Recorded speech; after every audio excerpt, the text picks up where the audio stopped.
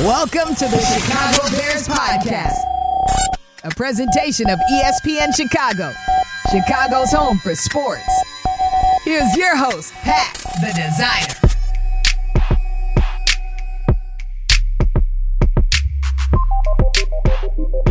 Bear down, Bears fans. Welcome into another edition of the Chicago Bears Podcast. Pat, the Designer, Courtney Cronin, got to say it right, in the building. Listen, lots still to talk about because week one, preseason, we have so many takeaways, and it's always good to get that inside insight from Courtney. Courtney, how you feeling today? I'm good. It's weird that we're now at a place that camp is at the halfway point. There's no more, technically, when by the time this week is done, no more training camp at Hallis Hall. It goes into that weird in-between preseason time, but it just shows you things are moving on and moving on really quickly. I mean, I'm excited to see what joint practices bring, and the Bears haven't done one with this staff, so this will be a first for a lot of guys here in Chicago. No, it's going to be really fun to see. I really can't wait to see what's going to come from it. We had talked with Lance Briggs about the joint practices yesterday, and so really excited to see what this team's going to be able to get out of it. But we got to talk about some impressions that were made, the best and worst impressions of week one of preseason. Also looking into which rookie impressed the most. We saw some good things out of the young fellas out there, man. So I really want to see what your thoughts are on that. And then we get Mykal Walker off of waivers. What's he bringing to this Bears team? All that and more in today's episode of the Chicago Bears Podcast. Hit that like button, subscribe to the page, drop a bar down right now. Football is back, ladies and gentlemen. Let's jump into this thing because it looks like it's a fall day outside anyway. So we got to talk some football. Let's start it off here, Courtney. First quarter. Who do you feel made the best week one impression? We saw a lot of good things from the team overall. Of course, DJ Moore, Justin Fields, starting off with the big touchdown, Khalil Herbert doing some good things, but outside of kind of the 2 touchdown plays, we still saw a lot of good football. Who made the best impression in week one?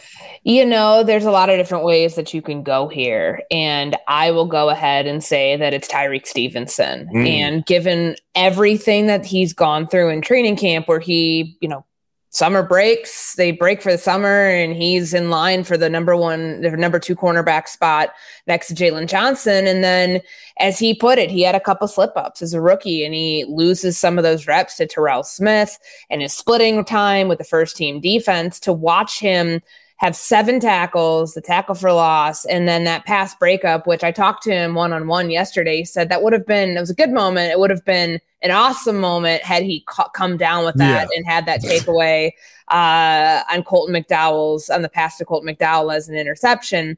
Like, he's made a lot of strides, and you see exactly why the Bears drafted him with the 56 overall pick, trading up to go get him, because he is that difference maker. His length, his athleticism, the physicality. I mean, we saw him blow up a running back screen that was his second big play. That was a tackle for loss. It was a 3-yard loss.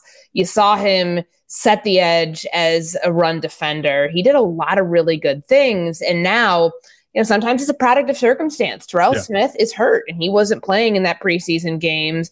And the coaches only have what they have to go off of, which is the film, which is practice film, and it's game film. So Tyrique Stevenson seeing an opening for himself to supplant Terrell Smith, kind of in the specking order right now. We know this is a competition that's going to go on through the rest of camp, but to watch him take advantage of that opportunity and run with it and do a really good job at that, I think is probably my biggest takeaway, because a couple days after the game, we were still talking, with coaches and with players about the moments that you saw from Tyrique Stevenson in the first preseason game, and then what the next step for him is going to be as far as building on that, which I think will be good to see how he matches up with some of the receivers in Indy this week, with joint practices on the horizon. He was somebody who I really liked how he tracked the ball that day. I thought that he was flying around really fast. And of course, he's got the length, right? So if he's a little bit out of position, he's still got the arm length to be able to get in there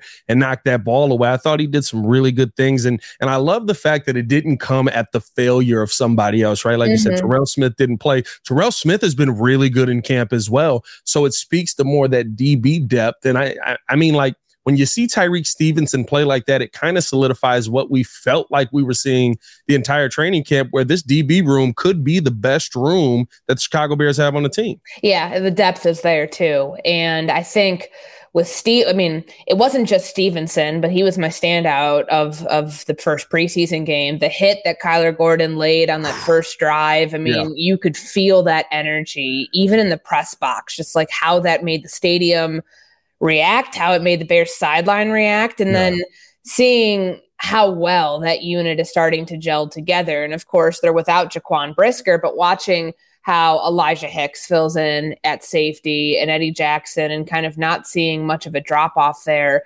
when Brisker isn't in the game, that's a good sign that they are building quality depth in the backfield, defensive backfield, that maybe they didn't have last year. But it's encouraging if you're the Bears, knowing that you don't have this, ever revolving rotation of guys. Like you have your guys that you're eyeing as starters set. I mean, Jalen Johnson is a starter. Tyreek Stevenson, if he continues on this path, and I think having some slip ups early in camp was good for him, because it pushed him to not get down on himself and not to fall off on any of its technique, to continue to get better. I mean, it's watching him guard DJ Moore practice number 1, where he said he couldn't keep up with him, to now yesterday he did. I mean, Moore caught a slant pass on him, but Stevenson was there before he'd be out of position. Right. And those are signs of growth that are really promising if you're a coach on this team, knowing that your guys are picking up on the coaching, your young players that you're expecting to come in and play right away are picking that up too. So it's, of all the units that have dealt with change and that have dealt with injuries, I mean, you think about what's going on with the linebacking unit right now, you think about what's going on, the shuffling up front, and some of the injuries up there. The secondary is very much emerging, and it has emerged as a strength of this defense, and potentially, one of the strengths of this team that we're going to talk about making a major jump from where they were in 2021 to 2022, and then even further this year. Yeah, and it's one of those things that allows it's like we've said with the wide receiver core, right? Like everybody has their position now. And for me, seeing Kyler Gordon being in the slot, he impressed me as well. He's so much more comfortable. Like it's really remarkable, like how much he's settled into, like, this is my role. This is what I'm going to do. I don't have to focus on if they need me. I mean, of course, if injuries happen and he had to go outside, he would, but like, he's not worried about that. He's worried about playing the run in a specific manner, and he's worried about being where he needs to be in coverage. He's playing his keys differently, and I know that sounds like such coach speak, but when you see it in action, you see somebody who's playing back there loose and not set. You can watch. Last year, you'd watch him, and he'd almost, like, you could see him thinking about what exactly he needed to do, what the anticipation was going to be before the play had even happened. And that nervous energy just isn't there with him anymore. So I think that's a really encouraging sign that year 2 in this defense, he knows, okay, I'm responsible for this. I play the hardest position in the defensive backfield, but it's going to be made easier because I don't have to worry about playing outside corner. I don't have to worry about doing specific things that maybe last year I had too much on my plate with.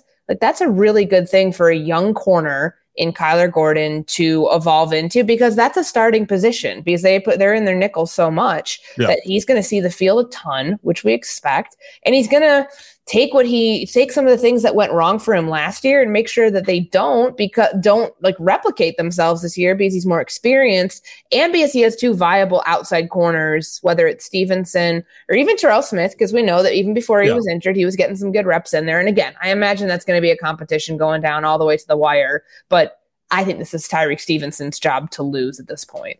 Yeah, I think that he made a great name for himself in that first preseason game. And, seeing how everybody fits in, and then seeing on top of that, right, the DJ Moore and Justin Fields connection. I said this on the Windy City Breeze. I said it made me feel better about not drafting George Pickens last year, because now I got DJ Moore, and it looks like Kyler Gordon looks really good. No, by the way, Tyreek Stevenson is still a freak of nature. It seems like that's going to pan out as well.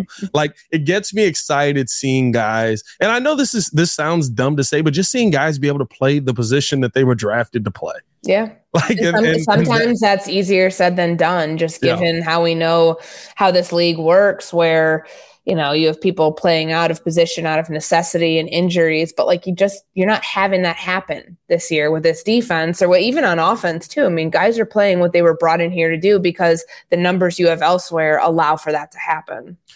Did Ja'Tyre Carter's play on Saturday force Nate Davis to have to come back? Because I thought Ja'Tyre Carter played really well. Surprisingly well, actually, in my opinion, because I thought he was such a raw talent coming in, and it looks like he's much more poised in that first preseason game, and then all of a sudden Nate Davis is ready to go again. Yeah, I mean, well, they need Nate Davis back because there's something like when you hear Nate Davis talk about it the way that he did yesterday, and didn't want to get into any details about were you dealing with a setback? You know, what's the deal here? Are you ready to practice? Can you be at full speed? He was kind of couching it with the idea that like the coaches will tell him when he's ready to do that. He's just, kind of here to carry out whatever they're asking him to do. Nate Davis has practiced 3 times, and if memory serves, all 3 of those times were in shells. So they need to, since he's been here, he hasn't been in pads. That's a serious issue at this point. It's August 15th. Like if he's not in pads against the Colts during these joint practices, then how far away is he? And I mean, for Ja'Tyre Carter to play 70% of snaps in the preseason opener, I mean, Alex Leatherwood, I believe, played the most of any offensive players, the most of any offensive lineman. That's good work for Ja'Tyre Carter because he may have to play right guard. Because if Nate Davis is hurt and Lucas Patrick is also hurt, then he's your third string. And so it wasn't pretty at all times, but I do think that there were moments where the blocking was not his issue. Certainly with the first team offense, those 2 touchdowns, I think that it was Tevin Jenkins who actually went the wrong way. I saw a video cut up of this, and you can watch on the second touchdown to Herbert. It was kind of what Matt Eberflus was alluding to. The blocking was great on the DJ Moore one. The blocking was not great because somebody went the wrong way, Tevin Jenkins on that second one, but the right side still recovered. And you can see those 2, I think it was Whitehair and Carter getting to the second level when they needed to. And it shows you like he's growing within this. Is he ever going to be a top tier starter? No. But to get him to a point where you're comfortable with him as your depth, that's better than being in the alternative. It's better than what this offense was dealing with last year at this time. So I think there are some net positives for Carter too coming out of this, that he's getting a ton of run with the ones. I mean, Nate Davis was back in practice Monday, but he wasn't doing anything. He went through individuals. He was dressed out, but it's still Ja'Tyre Carter who's getting those first team reps. As long as he can continue to do that to stay healthy, because I don't know what they would do. If they had another injury and if he was involved in that, like, I don't know who the 4th string right guard is right now. I don't even think they do. So that's not a great spot to be in, but he was getting a lot of reps with the 1s and with the 2s. And that's what you need for a player like that, who was a late round draft pick, who, was, on the practice, he was, not called up. He wasn't on the active roster a lot during game days. Like, you got to get him up to speed so he's ready to go in the event that he is starting week 1, because they've been so vague about this Nate Davis thing that we just don't know how serious it is and when we're going to see him. I've said this from the beginning. It feels the same as how they talked about Lucas Patrick all offseason. It's one of those things where it's just, when they tell me I'm good to go, like he instilled no confidence in me yesterday with his press conference at all, right? Like, I mean, I was like, do you feel good? And I don't think anybody could walk away knowing anything one way or the other. It felt like he was either told, don't disclose anything, keep it really vague, or that this is his way of being like, it's worse than it, like whatever I'm dealing with is worse than it's being made out to be. And I'm going to make that clear. Like he did himself more harm than good by the way that he handled his press conference yesterday. I don't think that is, that's fact, because there's more ambiguity now. There's people calling into question. Like when you and I talked, I think it was like July 31st or August 1st, whatever day that press conference, whatever day we did the podcast, and you asked me about like my concern meter with Nate Davis. And I said, I'm concerned. 2 weeks later, Pat, I'm concerned because this is not something that is solved. We've seen no answers to this. He comes back to practice last Tuesday, and then all of a sudden he's out again. Like, what's going on here? If it wasn't a setback, then what is it? Is he somebody who feels that he needs to be at 100% to play? If there's something nagging, will he not play through it? By him not answering those questions and showing any sort of forthcoming about what's going on, those are the assumptions that get brought up. Do you see what I'm saying? Like, do yourself a favor and don't just try to gloss this over as respectfully, I'm not talking about this. That does more harm than good. And I think that he's in a spot now where a lot of people are calling into question, like, what's going on with you? You just signed a 3-year, $30 million contract here. You didn't show up for most of the offseason program.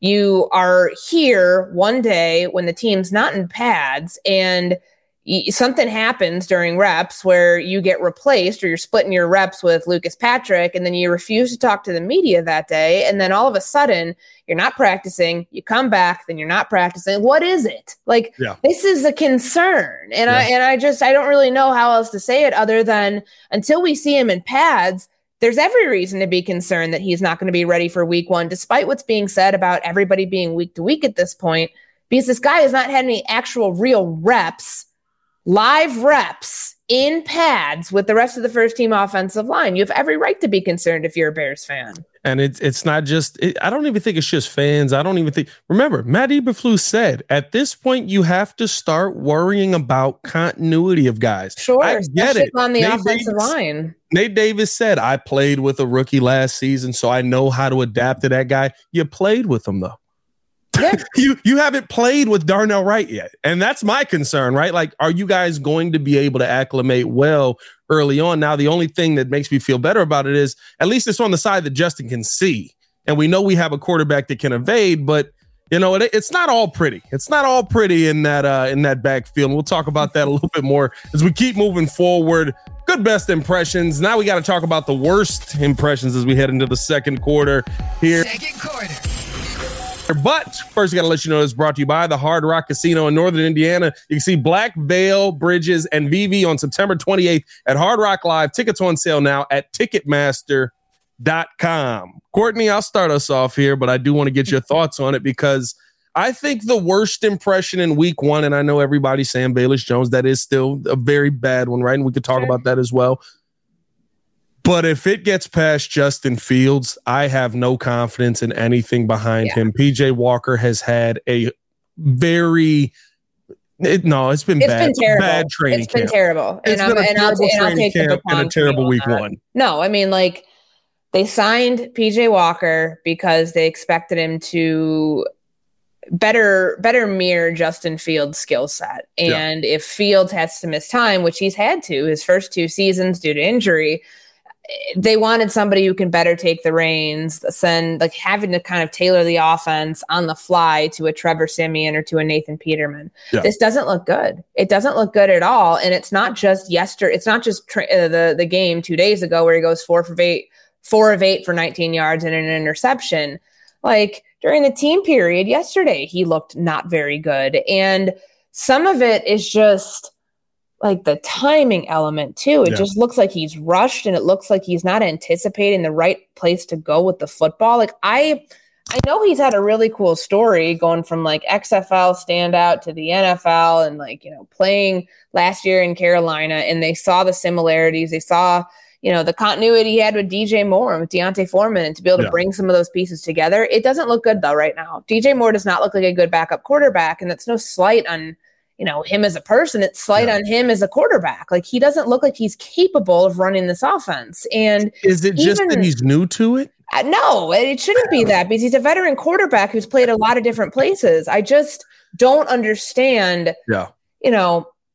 There's such a noticeable drop off, which of course you expect when it goes from the starters to the backups, but the skill with the backups doesn't look nearly as much of a drop off as it does from the quarterback to the backup quarterback. Yeah. I'm concerned about PJ Walker. I really am, because I don't think right now he's a viable backup option for Justin Fields. I think that they would end up having to become a more run heavy team in those moments if Fields had to miss time, if there was some need for, the second string quarterback to come in, because accuracy has been a problem for PJ Walker throughout training camp. It has not gone away, and it's not gotten better.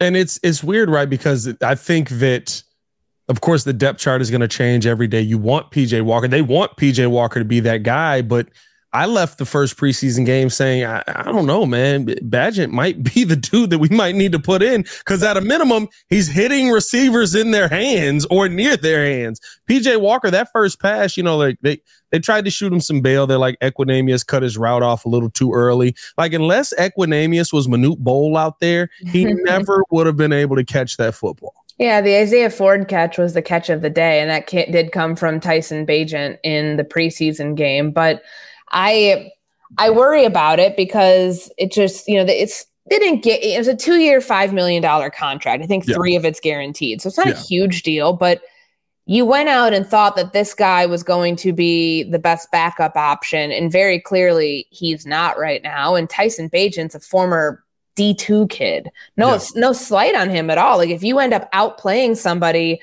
like PJ Walker, then that's like, what does that say just about, where this team is in terms of being able to select players and thinking that this might be the right fit versus something that's not. But I mean, Bagent, if I could throw him in, we're going backwards, but like, he was somebody who impressed me. In limited action, Nathan Peterman, it's whatever. Like, it's fine. What he is. Like, he'll either be on the practice squad or, they keep 2 quarterbacks on the active roster. They will not keep 3 because they need those numbers somewhere else. But Nathan Peterman is a serviceable guy to keep on the practice squad.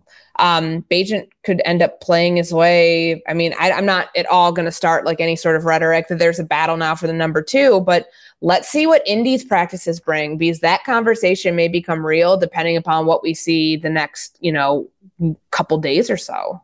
No, for sure. Outside of that, I mean, Javon Dexter was an interesting one to me. When I've watched the tape back, it still seems like he hasn't gotten to the point where he's flipped his brain from 2-gap to penetrating style defense. He's the last lineman usually to get off. Now, granted, he did have, I think it was just a hamstring pull or maybe a cramp or something like that that happened on the sideline. Nothing ended up being very serious, but didn't see a lot from Javon Dexter in that day. I feel like we can throw him in there for one of those guys that didn't make the best impression early on. Yeah, and I think he was hurt too. I mean, there was a moment at the end where I remember seeing him at the end of the second quarter holding out his leg, and I think it was yesterday he had a sleeve on it. So there's a reason that like they're bringing him along the way that they are, though. We saw Unique Ngakoue yesterday, getting my days all wrapped up in one. Like, Zach Pickens had, I thought, a very good showing. And Javon Dexter, there was still stuff to be desired, with what we've seen with him. But it's encouraging when the vets are taking time to work with some of the young guys, and with what Javon Dexter, still some of the things that like they're trying to fix of his, because he's playing a different sort of technique here as a defensive tackle. Watching Unique Ngakoue work with him yesterday and talking about like the cross chop and seeing how coaches have, tried to put him in a better position where it's going to be trying to simplify what he does. I thought that was, a good position for him to be in. But there's still a long way for him to go. I think that's why you've seen, maybe it was an overreaction at first, but people are like, oh man, like Justin Jones, they're going to be pushing for his spot, and they're going to be in a period of where Zach Pickens and Javon Dexter, when they get up to speed, those two, Billings and Jones, are going to be out of jobs. I don't think that's the case at all. I think that you can see that Justin Jones is firmly planted himself as your 3 technique, and it's going to take a lot to supplant him. And that just the gap between starters, starting DTs, and the backups is pretty wide right now. It's Andrew Billings might be the surprise signing that we have, because I think we knew what he was going to be in the run game, right? He comes in, he's a big body, but like the pressure that he's been able to create early on, like he's actually surprised me in training camp going into this first game. I'm really, like, not to say he's like our Akeem Hicks, but he's that signing where it's like, oh yeah, that's a good signing. Maybe that's a better signing than we thought it was, actually. Yeah, I mean, and he's not somebody, like, I know when he came here and he told us yesterday that, like, his body was a focus. He's a huge dude. And like you want somebody like that to help stop the run up front. But focusing on his body and being able to cut down. I think he said he lost 4 pounds, but it's actually helped him move better. It doesn't seem like a lot in the grand scheme of things when you have a 300+ pound dude. Yeah. But I am very pleased with the early returns that we've seen from Andrew Billings as a run stuffer and what he provides the line up front. I think that's talk about all the movement up front and, where's Travis Gibson going? Is he, going from a starter's role to a 4th-stringer? And Unique Ngakoue and how he fits into everything and what that means for everybody else. Like Andrew Billings has been the only consistent. We really don't talk about him much because he's been in there at nose and he's done his job and he's done a good job of it. When you do your job, you don't always get the most vocal people looking at you because he's like you said, solid. Was there anybody else that you thought really made didn't put their best foot forward in week 1 that stood out to you?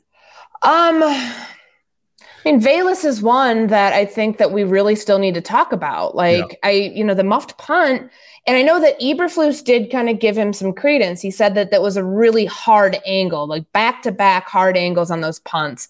But that opened the door for Tyler Scott to get in there at punt return. And when I talked to Tyler Scott one-on-one after the game, he had mentioned that this is an area that Richard Hightower really wants him to focus on. And now that Dante Pettis is back, we saw him at camp on Monday. He was practicing. He was practicing back there at punt return. I would imagine that Velus and the competition there, it's only going to start to get heated, like in a good way. There's going to be a lot of competition at punt return. You just can't have those things happen. And that's tough for Velus because he's really been coming along nicely in camp. He had a couple of good catches yesterday during the 11-on-11 period. To have that translate, though, let me pull up his stats. What else stood out? I mean, he caught 1 pass for 6 yards. So it really wasn't much offensively that I thought really stood out for him, but he can't make those mistakes on special teams because we saw what those mistakes led to in the games last year, particularly the Washington game and then the Giants game before that. It's not good. I would really think that there's a lot at stake for Velus, especially coming up with these joint practices this week. I think he's really got to show a turnaround there. And I'm not saying you have to play error-free football, but if there's anybody who has to get as close to that as possible, because they're really asking him to hone in on 1 or 2 things and do them really well, it's got to be Velus Jones. Is there an opportunity on this team for him where he actually can just be a receiver? Because like you said, a couple catches yesterday. We've seen him make catches in camp where he can just be a receiver on this team and he doesn't have to be that special teams guy that has to be relied on for punt return. In terms of Velus, somebody else, no, I think that's, I go back to what Matt Eberflus was saying. It might have been Getsy. Remember, they want to use them on jet sweeps. They want to use them on motion plays. We are seeing that. I actually saw a lot of We're seeing a ton of it. Yeah, in practice, you see a lot of Darnell Mooney doing that with the ones. I think Velus, I feel like his ceiling is as a gadget guy. And if he can't give you what you need on special teams, I don't know what the role for him is going to be, sadly. I really don't. He's a 3rd-round pick. They're going to give him every opportunity. He just can't play like he did on Saturday. He cannot play like that. And muffing a punt, and I know even Tyler Scott had some issues, but it was on offense. It was just. It was one of those things where watching that game Saturday made me go through because I think it did set Velus back a lot. And I said, who might he be ahead of on this roster right now? And as far as special teams or receiver, I couldn't give you anybody because I said if we're being honest, he's behind Travis Homer right now. Travis Homer can catch punts, return punts, catch kickoffs, return kickoffs. He's behind Tyler Scott probably because Tyler Scott was just drafted. He's behind, you can go down. For me, he's probably behind Dante Pettis right now. Yeah, that's the one. Pettis hasn't played. So, I'm with you because I remember yesterday watching some punt return because they were indoors and it's due to weather, so it's hard to tell. But Isaiah Ford was back there. Dante Pettis was back there, and he just came off NFI last week. So they're going to, probably bring him up to speed. He didn't play as far as I can recall. I didn't see him play during the game on Saturday. Now we'll see if he ends up getting any reps in Indianapolis. But That's more numbers. Like, this was Velus Jones's time, the first couple weeks of training camp, when he didn't have, the other guys kind of breathing down his neck, trying to take his job as a punt returner, and even on kickoff return. You saw what that depth chart looked like. They should be putting one out here, in the coming days, like for the next preseason game with the flip card. I wouldn't be surprised if you don't see too many changes, because they're not going to want to overreact off one game. But Velus is probably on like the hot seat, if that even exists, like that sort of terminology for the type of role that he's looking for here, because it feels more one-dimensional. It feels like they're trying to pare things down for him. And I think he's kind of on the outside looking in right now. I really do, because it's not just, okay, what can you add? It's, can we trust you to do your job? And if they can't trust you on punt return, if they can't trust you to catch the ball, and yes, these were hard punts that came his way because of the direction of them, that's still not going to, you're still not going to get the benefit of the doubt from that. You just won't. It's like Lance said yesterday. He said, I asked him, I was like, can we shoot him bail? Because remember, in college, he wasn't really a punt returner. He was a kick returner. But I said, Tyler Scott wasn't a punt returner either, which is interesting. Like, Richard Hightower is like, no, please focus on this. Does that not tell you that maybe they're like, hey, we have somebody else here that can't do it. We're going to maybe throw this on your plate. And because he's making the roster, there's no doubt about that. But like, giving him responsibility to see the field early. Like, if Velus Jones was so good at that, they probably don't have Tyler Scott do something he's literally never done until this year. Yeah, it's going to be tough. Well, I always say this. I'm going to just talk about it. Prove me wrong. I love when players shut me up. When players shut me up, it's like, hey, bro, like, he's got a lot to prove. He's got a lot to prove, though, dude. Like, he really does. And I feel for him, because it felt like things were going pretty well in the first couple weeks of training camp. And then you put one of those things on tape, and other teams see it too, because, 90 to 53, there's one cut this year. So if the Bears, and we've talked about this, the Bears are going to give him every opportunity as a third round pick to get it right. But if he can't, some other teams looking for him, be like, where can you contribute? Like, if the Bears won't keep you and they had such shallow depth at receiver for a year, like, does that, like, what avenues do you have after that? I feel like, and it's tough to say, but I do agree. They're going to give him as many chances as possible. They have to. If it was me, I probably would move on, but I think he could be somebody even that makes the team. You go into the season, and it's one of those situations where it's like, you got one shot. Mm-hmm. And if you screw up one time on it, he might not even get there, though. Like, if there's another mistake, and I hate being so down on it, but like, if there's another mistake like that, they can't hedge that again. There were too many of them that happened his rookie. He cost him 2 games last year. 100%. And it's just, you can't afford that anymore. Yeah. No, the leash in the NFL is short. It really is. And so even for third round picks. Hopefully, even for third round pick. Well, we'll talk about that later. I believe we just got, he might have been a fourth. I think he was a 4th round pick, but we got a pick off of waivers that was cut after 3 years in the league. So we'll see kind of how that looks as well. But as we get the halftime here, Courtney, halftime, my favorite time, because you've always got interesting things to talk about. And I got to ask you about this. The blind side, it's not a real thing. Like, it's tough now. Michael Orr's suing the family. Apparently they were a little shiesty. It's not Sandra Bullock's out there realistically. And I'm like, what's going on here? What's happening? What are we missing? I mean, there's like, so I was in Mississippi when this story, like, I think when was the movie out? Like 2010, something like that. I was somewhere around there. Yeah. I was down there in 2013. So of course, like the Tuohys and covering Ole Miss and like, that name's royalty down there. And then kind of seeing, okay, wow, this is a really cool story. It happened right in the backyard of where I was in Jackson.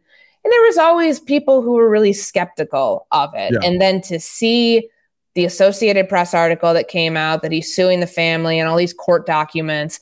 Look, there's a movie that has an actress that won Best Oscar for her performance as Leanne Tuohy in this movie. And you find out that this whole story more or less is a lie, that they tricked him into signing papers like so they could have conservatorship when they didn't technically adopt him. It was like the ick factor that comes out of all of this. Because I remember really liking the movie. And of course it was, it definitely felt like it was Hollywoodized, having known people who were like close enough to the story. And, he owns this thing called D1. It's a workout facility. A lot of athletes in Mississippi utilize for the off season. And I know the one that he owns down in the metro area of Jackson, Mississippi.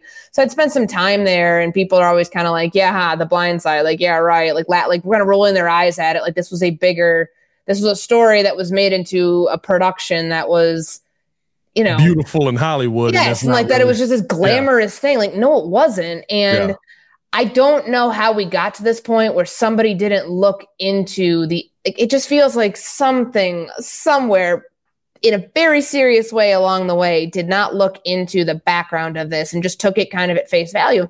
Oh man, this family in the Memphis area, out of the kindness of their heart, takes his kid in and then gives him a bed. And like, then, all of a sudden he like rises to fame as like an Ole Miss football. Like it was too good to be true. And I honestly think that it gives you, kind of puts the fear of God in you if you're a journalist, because like you can't take things just at face value, because, research would have done us a lot of good in finding out the real truth behind this. And or apparently just asking him. I don't know. The thing is weird. It's like, why did it take so long for this to come to the light? It's so weird. And see, are you like me where, right, for me, now I'll probably never watch The Blind Side again? No. Because the entire time I'm just going to be like, why? Like, it's all a lie. Okay. Why would I watch that? So no, I'm with you. I think it's really shady how this whole thing went down, and for it to come out in this manner it's just disheartening. That's like, you're finding people that, but what's going to happen to the Tuohys? Nothing. Like, they're getting sued. Nothing. They're going to be fine. Like, they were rich before this. They'll be rich after. You know what I mean? Like, it's weird because like I said this, and they knew what they were doing was wrong. You can't tell me like tricking somebody into signing conservator papership it's just weird. That's just gross.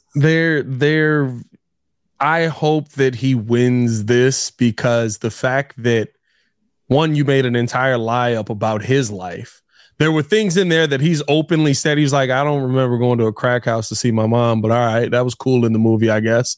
It was very strange that y'all threw that in there. Like, he's talked about openly how he's like, like this is not fact. It's okay. And you didn't even pay him a dime off of the movie of his life. It's messed up. Like, how do you not like?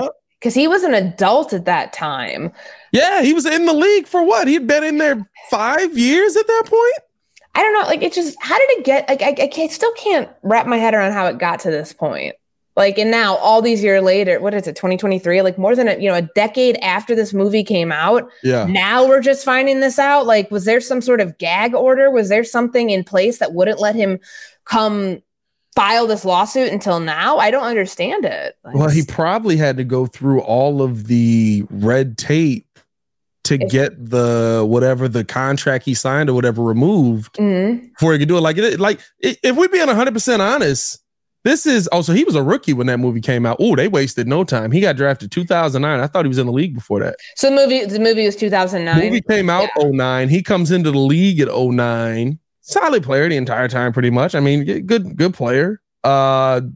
7-year career till 2016. This is the Britney Spears situation, if we're being 100% honest. Yeah, you're right. Because remember, like, it took her a long time to get that conservatorship removed. I wonder if he's been going through this the entire time he's been in the league, though. Like, this is probably because if they made him sign it before he was around like 18. A movie about what? Yeah, and if he had no say on it, but like, how did it? I just like, how did nobody find out about this until now? Because obviously he would have known. He would have been feeling these feelings all these years, and like, unless he was like bound by law to not say anything, which is it's not the case when you are under conservatorship. You can say what you want. It's just that some other people have legal, basically power of attorney over everything you do in your life. Yeah, that's just doesn't make any sense to me. This is not the last we're going to hear of this either. It's a really sad and messed up thing. And, I don't know if he's going to be able to recoup any of the funds that were garnered or the money that was like garnered, for his likeness, but it's shady, man. It's weird. It was a weird thing. I just had to bring it up, and it throws everything off for me, right?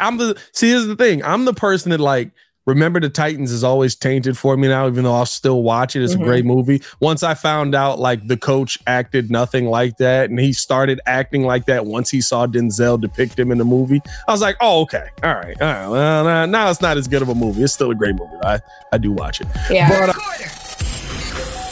But, let's keep this thing moving along. Let's get into the third quarter here as we talk about this rookie class. We talked about some of the rookies at this point. Courtney, which rookie impressed you most? So I went ahead and said Tyreek Stevenson, so I can't say him again. I will say Zach Pickens. It's hard. I want to say, I want to say Darnell Wright, but like, I just don't know if I got to see enough of him there. And of course, like from what I understand, because I wasn't at practice last week because I was in New York doing TV, but it sounded like he had a really rough day, that second to last team practice, which you expect. You're going up against NFL defensive ends, even if some of them aren't like the top tier guys, and you're not going up against Yannick Ngakoue. Like, he still struggled, but I mean, first team offensive line, what it was, with Ja'Tari Carter in there on Saturday, I thought it was good. But I will say Zach Pickens, from how active he was at, being able to blow up play action and being able to get into the backfield and get a sack on Saturday. He played really well. And actually he played more than I thought he would. I'm just taking a look at his snap count from this game, because I remember looking at a period in the second quarter, but are they going to keep him and Dexter in there? Because remember, Javon Dexter, there's a series where he got hurt, then he still stayed in, then he went to the sideline. But Zach Pickens played 60% of snaps, and then he played 3 plays on special teams. I came away really impressed by his ability to penetrate and his ability to get in the backfield, and also just like how much of a load he is for offensive linemen to handle. I mean, this guy's a force, and he's still raw in what he's doing right now, but he had a sack. It was an 8-yard loss, hitting the quarterback, the tackle for loss, and then that fumble recovery. We know that hits principle showed up in a big way in this first game, because there was, you go back to Adrian Colbert, the forced fumble and fumble recovery, and then the one that Zach Pickens was able to land on and, come away with the ball. That's the hits principle in action. And for young players to demonstrate like the importance of that, I think is important. Yeah, I thought that Zach Pickens did an excellent job. I thought he really impressed me, because he's been somebody whose name has been quiet throughout training camp. Not to say he's been doing things wrong. He just hasn't been someone who is like every time out, you're like, I feel his pressure. I feel the presence. I feel him in the backfield.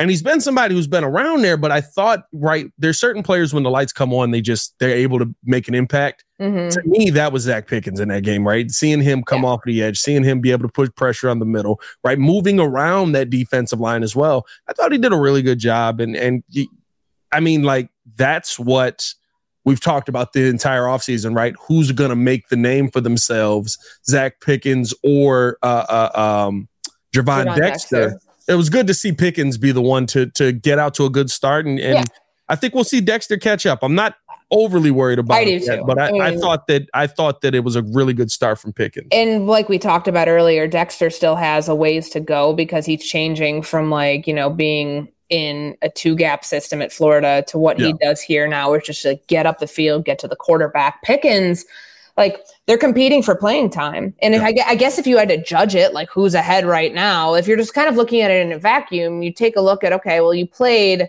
what did I say it was? 32 pass rush snaps. That was or 32 snaps. That was roughly, I think, what Dexter had, or 35. And then what you saw with Zach Pickens playing 44, to generate a quarterback hit out of that and only have one, he's an interior defensive lineman. They were switching in and out personnel. Stuff's going to happen. I would expect those numbers to rise if this was a real, true game situation. But to show that you can do it, against backups, it's a good start. But I'm really pleased with Zach Pickens, because I think you saw the flash there. You saw the very beginning of what this thing can be for him. And this is somebody, again, when you talk a lot about joint practices and the guys that are going to benefit the most from this, being able to go up against somebody else's offensive line that you're not afraid to hit, that's where he can really make some ground up this week and show the technique stuff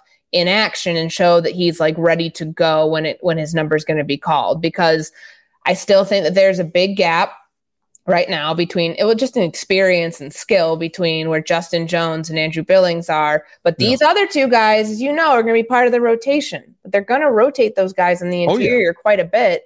So the guys who are getting the extra work and the guys who are able to, generate that pressure on the interior to keep the quarterback high in the pocket, like those are going to be the guys who get their number called on game day to go in on third down, to do things that, will help pressure the other team into obvious passing situations.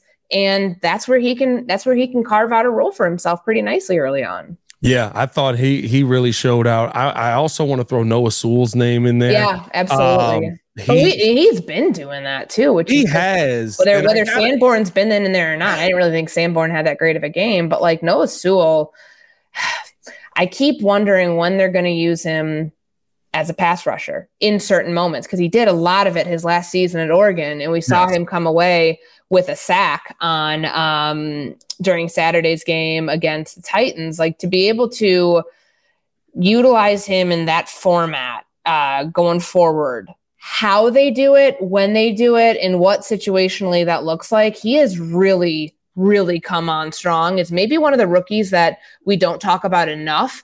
Another couple games like this, though, he's going to play his way potentially into an even bigger role at linebacker, which right now we know they have a couple depth issues, but you play like that, you stand out like that, that only helps your case. Yeah, and I think that you hit the nail on the head with it, right? Like, to me, when I watched him out of college, he pass rushes. I'm not going to say pass rushes like his brother, but he pass rushes really, really well, has really good pass rush moves. And I feel like he's more comfortable blitzing the quarterback. I think he came away with 8.5 sacks at Oregon. So he's a guy who can do the job, but then he's also quick enough to be able to play out in coverage, different things like that. He was really good at forcing fumbles, different things like that. So he's somebody who I'm trying to figure out. And I've said this a couple of times. I get it. Jack Sanborn's been here. He's got the job, even though he hasn't played a ton.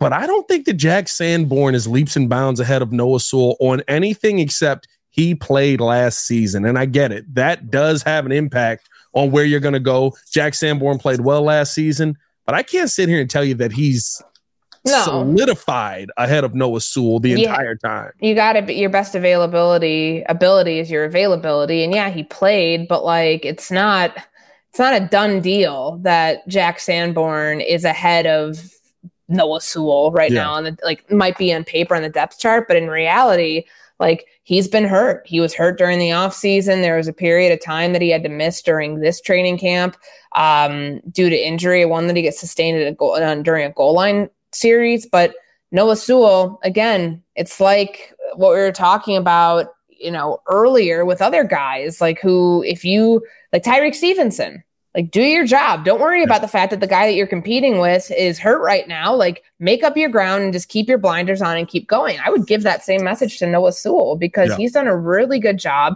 And what we saw during the preseason for him, 4 tackles, one of which came for loss, and the sack and the quarterback hit. That's a great stat line for a backup linebacker who is going to be playing situationally.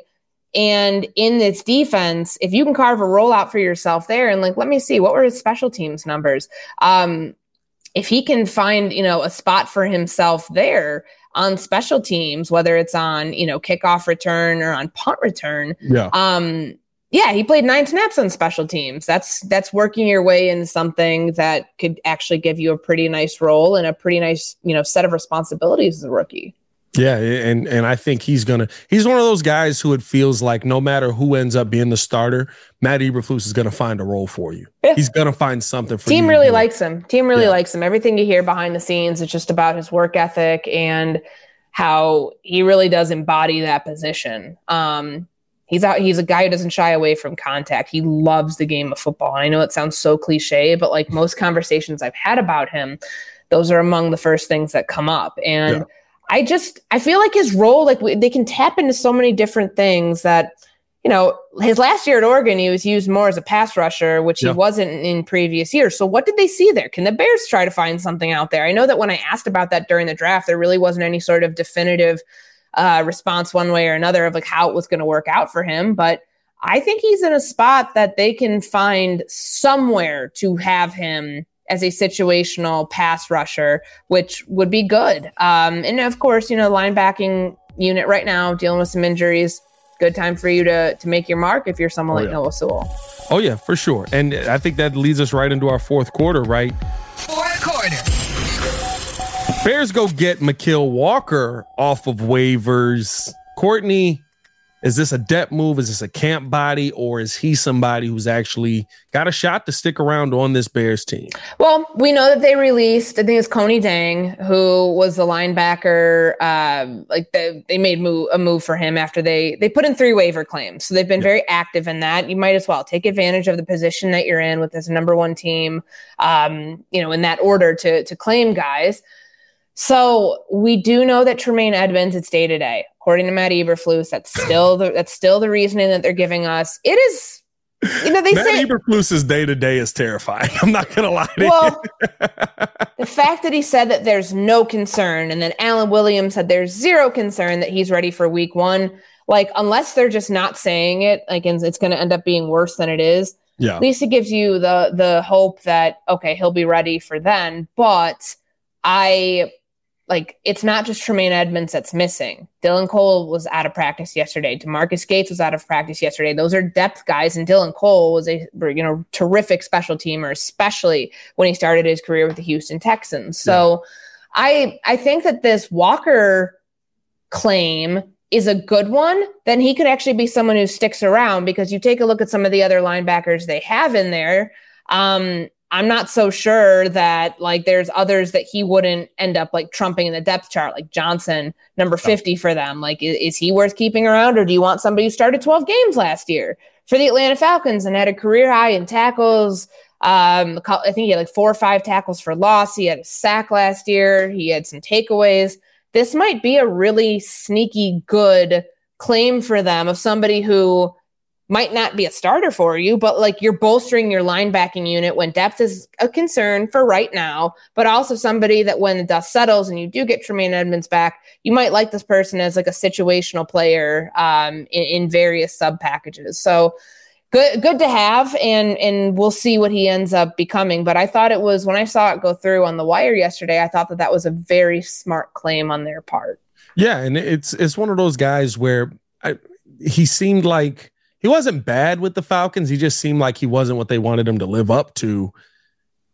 I feel like he could be a guy that maybe just fits a role here. And that's why I love what this new front office is doing, right? They're very active. I'm just going out to find a guy that, what am I asking him to do?